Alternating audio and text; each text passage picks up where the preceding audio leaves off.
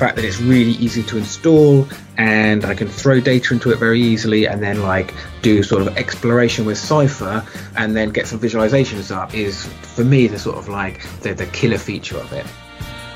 By the fact that we have a Cypher language which is very declarative and very smart, you can actually execute your questions close to your data, actually where the data is.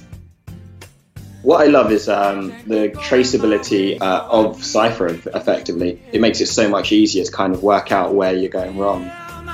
They start working on a problem and then in 2 months they decide that they have to change the schema, and then a week later they have to change it again and then again and again and again. So having something like schema free is actually the best solution for all of them.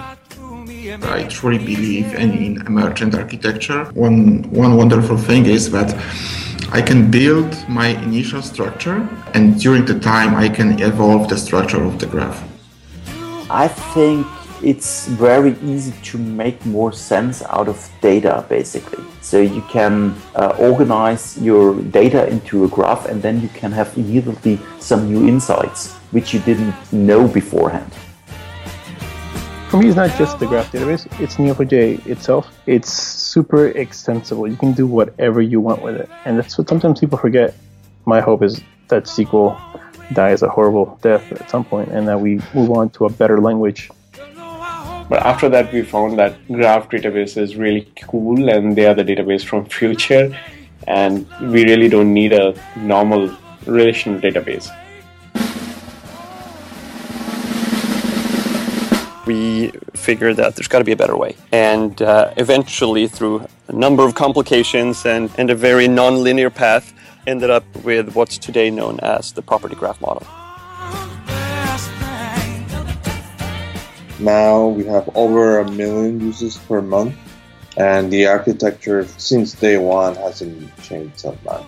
It was as if a surgeon was trying to perform surgery using oven gloves. When I came across Cypher, I thought, my goodness, this is brilliant. This is actually now like a surgeon using a scalpel. I want to do something with content management, where we have trees, so page trees, file hierarchies, organizational trees. It was a perfect fit to just map hierarchies and trees in a graph database.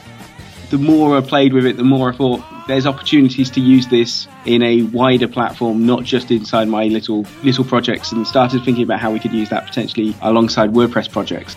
This idea of being able to start storing data without having to model it up front, I thought that was brilliant. The other one, I'd say the possibility of inferring new knowledge based on the information on your graph. You identify patterns and you can enrich your graph with new knowledge based on data elements that you have.